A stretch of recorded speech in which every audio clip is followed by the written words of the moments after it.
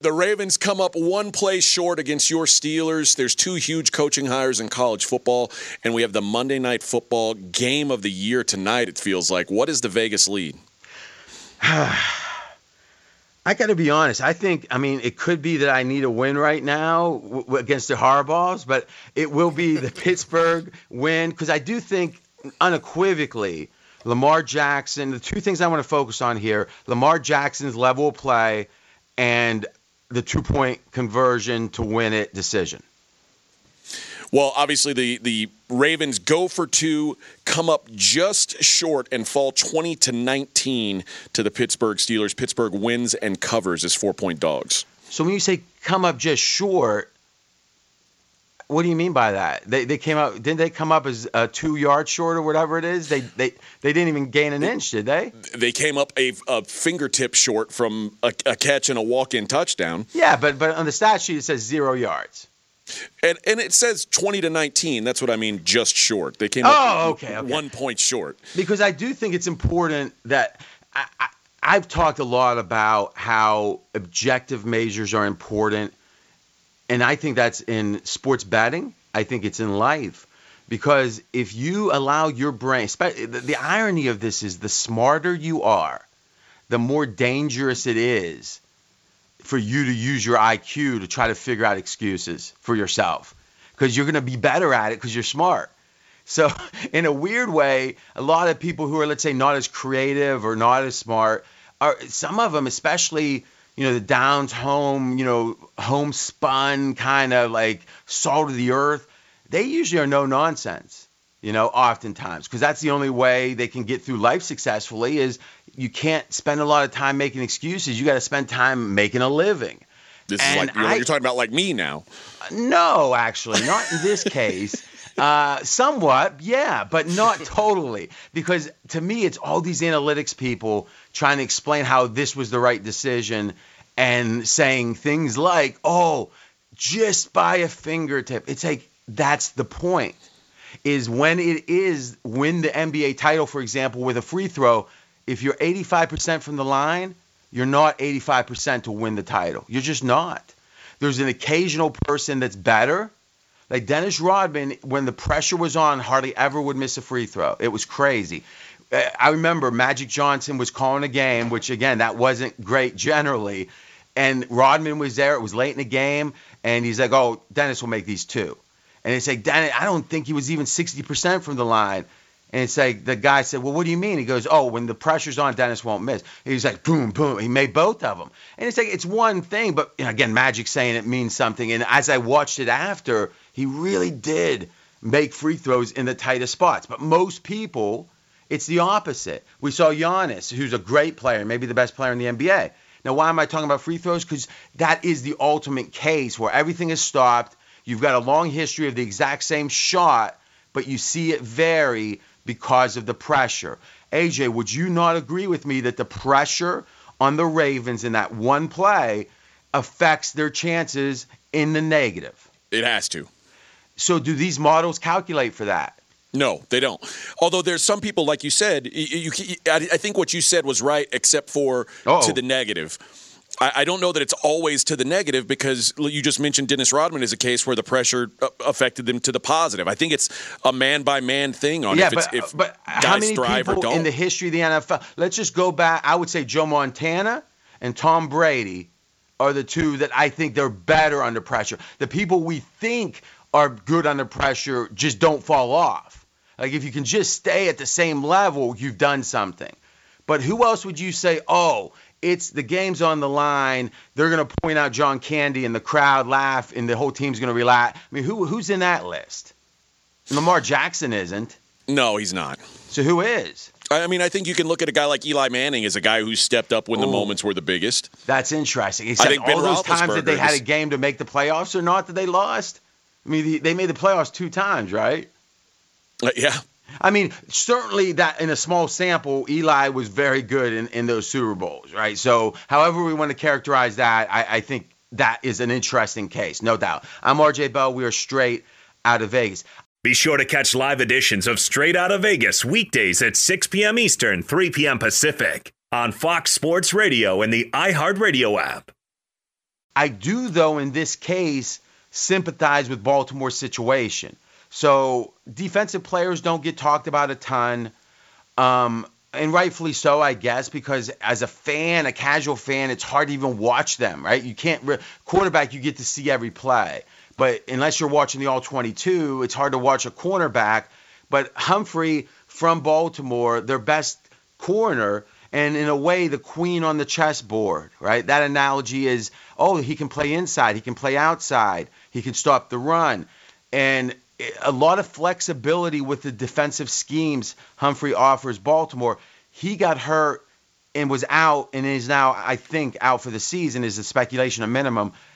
And it's important to realize that it's one thing to lose that queen on the chessboard. It's even harder to lose him in the middle of a game, because now your entire game plan assumes he's there and he's not. So how do you adjust for that on the fly? I don't think you do very well. Now, I think Baltimore might have trouble adjusting to it at all. But Harbaugh, the first thing he said in his press conference when asked about that play, that decision, he said, we were so thin at corner. That was the first thing he said. So his theory was, our weakness is defense right now. We can let the offense decide the game, and it makes sense. Usually that decision would be based on who is the better team at that moment. Because if you're 55% to win, you'd rather many plays decided it than just one play. Think about me playing Phil Ivey in poker. I'm a pretty darn good poker player. I'm not close to Phil Ivey. If I had to play him for $1 million and they said, how many hands do you want to play? I'd be like, one. Because I can get lucky in one hand. If I played 1,000 hands against Phil Ivey, I'd have no chance to win. Well, this was a decision, AJ, to make it one play to decide it, while your weakness sits and watches the defense now. I think the decision made a ton of sense, and it took guts. I think people was breaking it down wrong. Do you see the defensive weakness and that reality being the driver of this decision that makes it justifiable? I mean, I believe John Harbaugh when he says that he thought that would have been. You just believe John Harbaugh in general? I mean, about this, okay. When he thinks about, because otherwise, did you feel like the Steelers were the better team? Did you feel like the Ravens, that Harbaugh would have thought his team was 45% in that situation? I wouldn't have felt that way. Well, here's the thing too. With Lamar, you got to wonder if you have a special play lined up too. The theory is you got these plays you carry around like a lucky penny, and you use them very judiciously, like at the highest stakes. It felt like that. Again, the play looked good. The fact that the pressure caused it would seem the pressure caused it to be a problem and a failure, that's part of the decision-making, I think. But in general, if you tell me the line in this game was like 4, so it was saying Baltimore was a little bit better coming in. Now, you lost your best defensive player, one of your best, maybe the most vital. It's hard to, and you look at Pittsburgh later in that game, it was a lot more success than, it could be random, but it was a lot more success late in the game. And then you think my best player is Lamar. Do I want to bring my weakest unit out into the mix, or would I rather my best player decide it? Almost analogous to that Kansas City game where they went for it on that tough 4th down. What was the rationale? Hey, Lamar's our best player. Let's let him decide the game. I think that made it almost a no-brainer. Not a no-brainer. It made it a clear decision. And thinking about it more as I'm saying it, it really does take guts, because that is an easily second-guess call, but I think it was clearly the right call considering the defensive reality for Baltimore at the time. And I think you may be right about it may have felt like momentum was certainly going the Steelers' way. Like the fact that touchdown that they scored and had the chance to go for 2 was the only touchdown they scored in the second half. The Ravens maybe felt like our offense has just stopped working, so we've got to just take our chance here and try and shorten this game. Yeah, but that seems weird. And shorten the game is a great way to say it, I think. But it seems weird to think we got a problem on offense. Let's let the offense decide it. Right. I think they had a problem in both units. It's just Lamar's a one-man playmaker sometimes.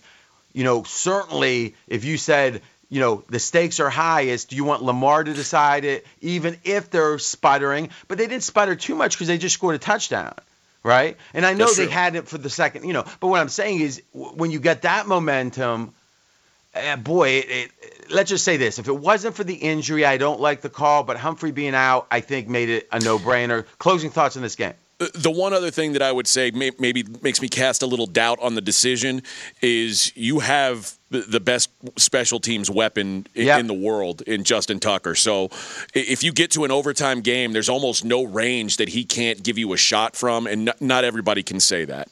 Yeah, but let's be candid. It's not even about range, right? Because the only time that's going to matter is at the very end of overtime. Because you're not going to try a 58-yard field goal with a tie game in the first drive, because if you miss, you're giving him just way, way too much. So, but you're right. There could be a spot where he's got a 64-yarder as time expires in overtime, and that's very valuable. And I think you bring up a very good point. But I think it's his accuracy on the 45-yarders, right, more than the deep range. Wouldn't you agree? Yes. Okay, cool. Be sure to catch live editions of Straight Outta Vegas weekdays at 6 p.m. Eastern, 3 p.m. Pacific. Hey, what's up, everybody? It's me, three-time Pro Bowler LeVar Arrington, and I couldn't be more excited to announce a new podcast called Up On Game. What is Up On Game, you ask? Along with my fellow Pro Bowler, TJ Hushmanzada, and Super Bowl champion, yep, that's right, Plexico Burris. You can only name a show with that type of talent on it. Up On Game. We're going to be sharing our real-life experiences loaded with teachable moments. Listen to Up On Game with me, LeVar Arrington, TJ Hushmanzada, and Plexico Burris on the iHeartRadio app, Apple Podcasts, or wherever you get your podcasts from. All right, let's take a look at these Kansas City Chiefs who get a 22-9 win over the Denver Broncos. They cover once again. That's suddenly a trend with the Chiefs. What are your thoughts on the performance of Kansas City? Well, first thought is this continues the streak of Super Contest. We had 5 straight winning weeks. Our 6th week was last week. And it's the $5,000 version in Vegas. It's the most expensive handicapping contest for football there is. And we've got the second best record over the course of 4 years of anyone on earth. So we're proud of that. And I think some people might be submitting picks from the moon. I don't know. But so we'll just say intergalactically, the second best. But last week we lost by a half a point and went 2-3 instead of 3-2 with Seattle, because we did have a nice plus number there, but not nice enough.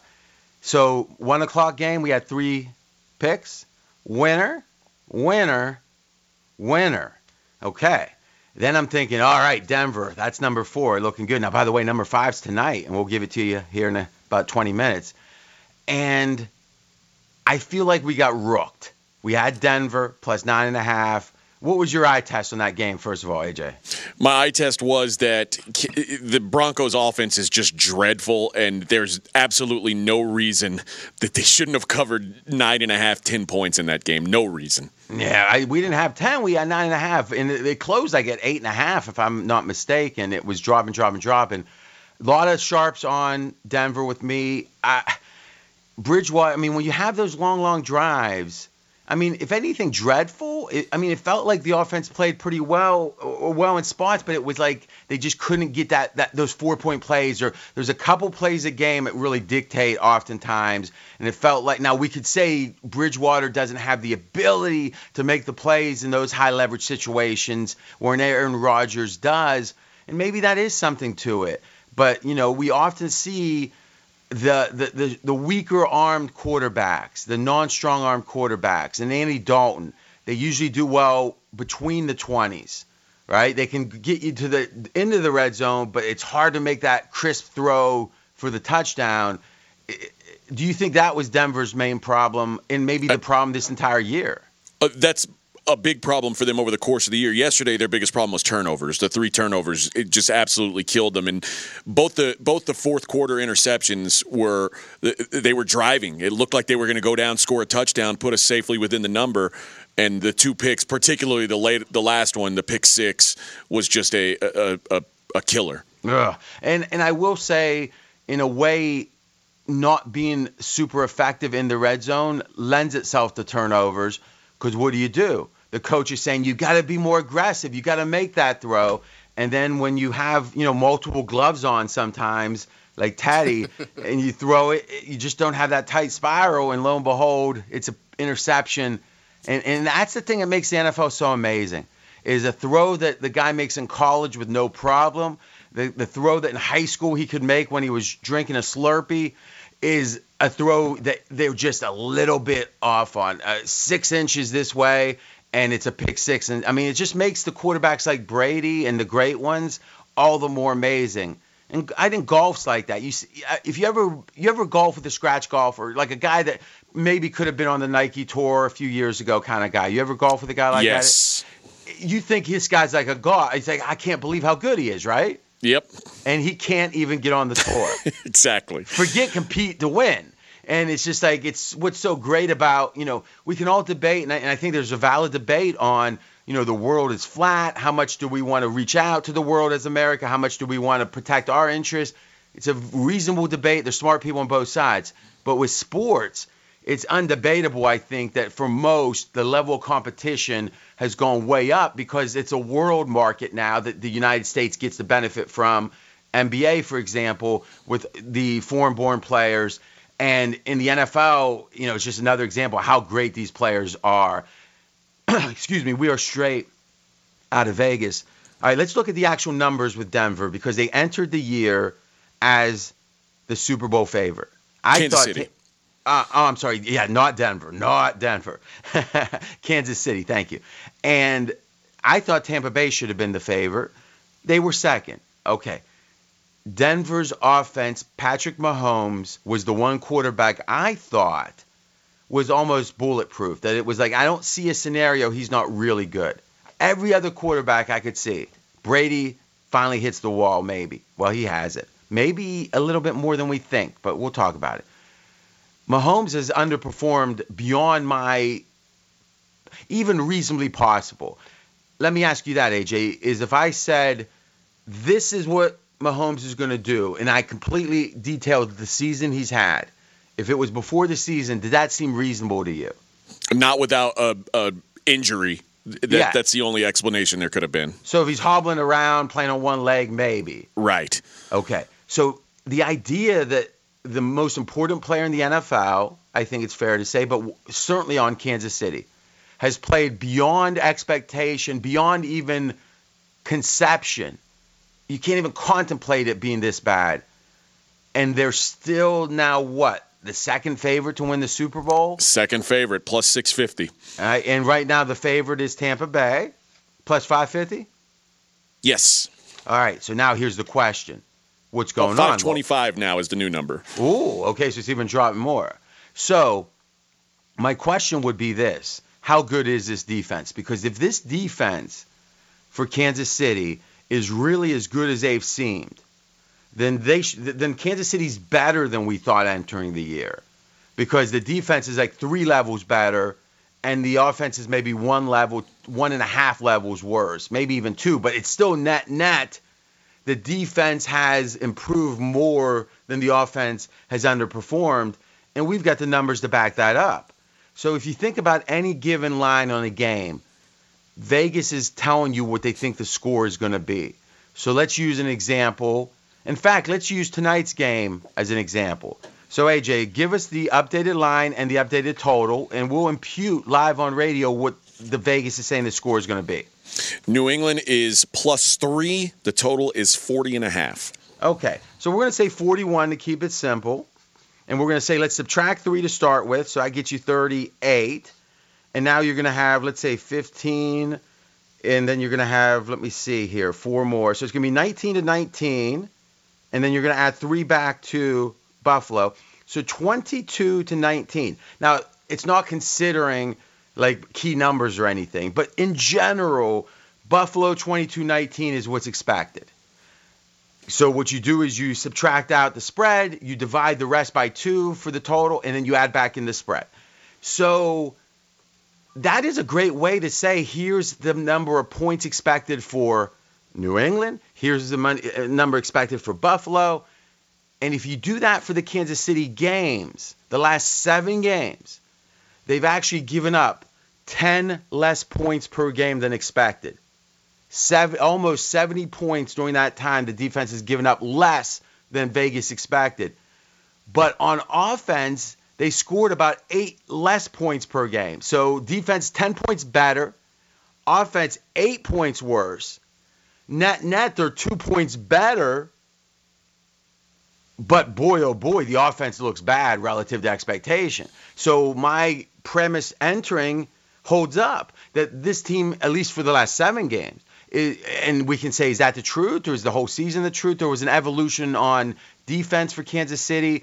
There also was a sense of they switched up some of the guys' number of snaps, and I think you could make the case that this current defense is the reality, where there were some things earlier that are no longer the case. And let me ask you, AJ, how much do you feel that? Do you feel like we're just cherry picking the last 7 games, or do you feel like there's been some changes that warrant us kind of partitioning off Kansas City's last 7 games? No, I think that when Kansas City, the last several games, has been a good football team, just not good in the way we projected them to be.